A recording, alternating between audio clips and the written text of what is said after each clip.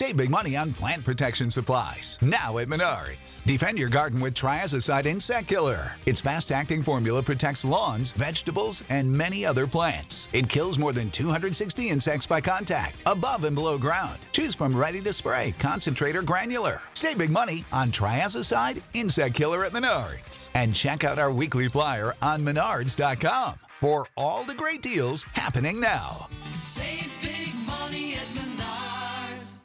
Star Wars 7x7 episode 1891 today. Well, we talked about this happening, and it actually has happened. The fall TV movie preview from Entertainment Weekly has come out, and yes, indeed, there is a feature on The Mandalorian in it, and we're talking about all the details right here. Punch it!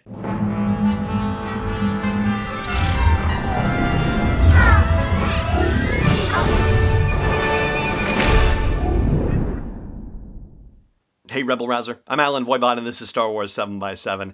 Thank you so much for joining me for this episode, and James Hibbard is the gentleman who has taken over for Anthony Breznican in reporting from the Star Wars galaxy for the currently somewhat inaccurately named Entertainment Weekly, seeing as how the publication is now on a monthly basis and the website has always been more than daily, but being that as it may. The feature on The Mandalorian has not only come with new photos, but has also come with new information on the characters in The Mandalorian. So we'll start with IG-11, who is voiced by Taika Waititi, the director of Thor Ragnarok.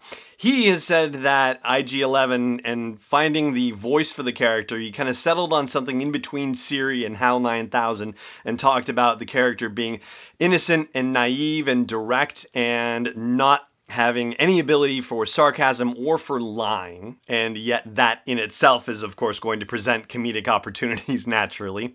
As far as Cara Dune, who's being played by Gina Carano, well, we know that she is a former rebel shock trooper and that she is, dealing with the aftermath of a war, and that informs her character. What we didn't necessarily see confirmed previously is that she is now a mercenary. That is her job, if you will, in this new Star Wars galaxy.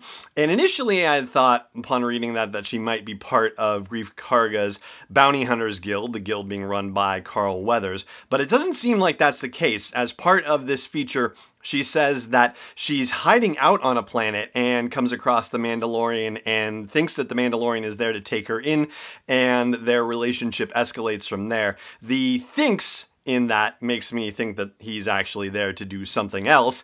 And there is a new image, or one of the new images in the article that's been released shows the two of them squaring up to fight together against some foe. And another photo from the feature shows the Mandalorian and Cara Dune on a porch just hanging out, along with a woman who we saw in that teaser released at D23. She's the one who's in the water holding a child, and there's no further explanation given about that character at all.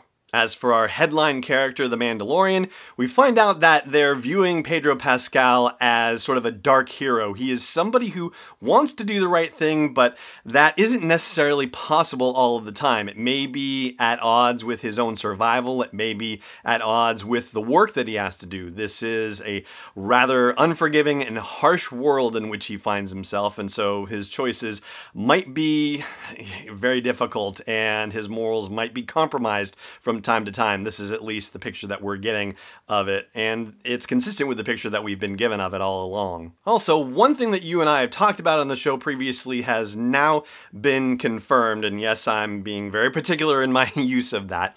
The question of whether Pedro Pascal's Mandalorian was in fact Mandalorian, or if he is just somebody who grabs Mandalorian armor and is walking around in that, no. Jon Favreau has confirmed that Pedro Pascal is in fact a Mandalorian, and part of what will happen on the show is that there will be an exploration of the culture of the Mandalorian too. This is all going to be woven in to the story. There is one element, though, that's being reported that I'm not entirely sure I agree with, or maybe it's just not clear based on the stuff I've read so far. So I'm going to talk about that particular aspect of things after the break. Stay tuned. This episode is brought to you by Constant Contact, the premier email marketing solution for small businesses and organizations.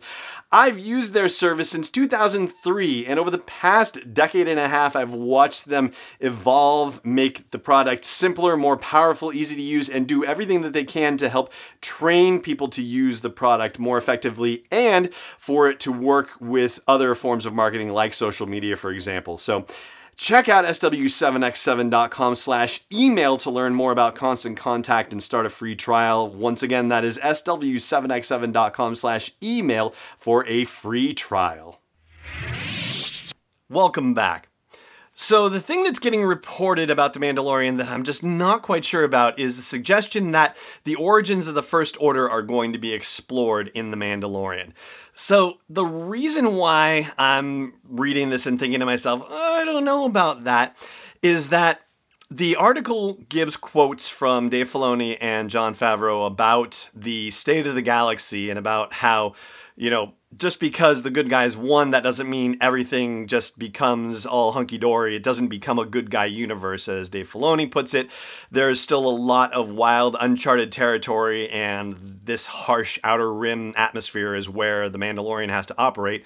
Jon Favreau added a note about that in relation to the First Order, saying, the First Order, when we see them in The Force Awakens, they aren't just starting out, they are fully equipped and ready to go. That doesn't just happen overnight. And they're using the idea that the galaxy didn't just change to be a good guy galaxy automatically in the intervening time in between Return of the Jedi and The Force Awakens, and that is sort of the explanation for why things are the way they are in The Mandalorian. But I don't think you can necessarily jump to the conclusion that it will ultimately go into detail about the First Order. And there's nothing that's presented in the article where they say directly, yeah, and you might see something about the First Order, wink, wink. It just feels like it's being used more as a reason for why things didn't suddenly just become good and why there's an opportunity for people like the First Order to ultimately come about by the time The Force Awakens comes around. But this is still taking place pretty far away from the events of The Force Awakens. It's certainly much closer to the Return of the Jedi time space by comparison. And the First Order isn't really getting going very strongly until Claudia Gray's Bloodline, which is 6 years before The Force Awakens. And that they've done some stuff before that, obviously. But I think it just, so far, the evidence just isn't swaying me that we're going to get anything First Order specific in The Mandalorian. But I could certainly be proven wrong, and if you want to take issue with that, then by all means let me know in comments wherever you catch this, or at home base for the show at sw7x7.com. And that is going to do it for today's episode of the show. Thank you so much for joining me for it, as always. And may the Force be with you wherever in the world you may be. This podcast is not endorsed or sponsored yet by Lucasfilm Limited, Disney, or 20th Century Fox. It is intended for entertainment and information purposes only. Star Wars, the Star Wars logo, all names and pictures of Star Wars characters, vehicles, and any other related Star Wars items are registered trademarks and/or copyrights of Lucasfilm Limited or their respective trademark and copyright holders. May the Force be with them. All original content is copyright 2019 by Star Wars 7x7. We hope you love it.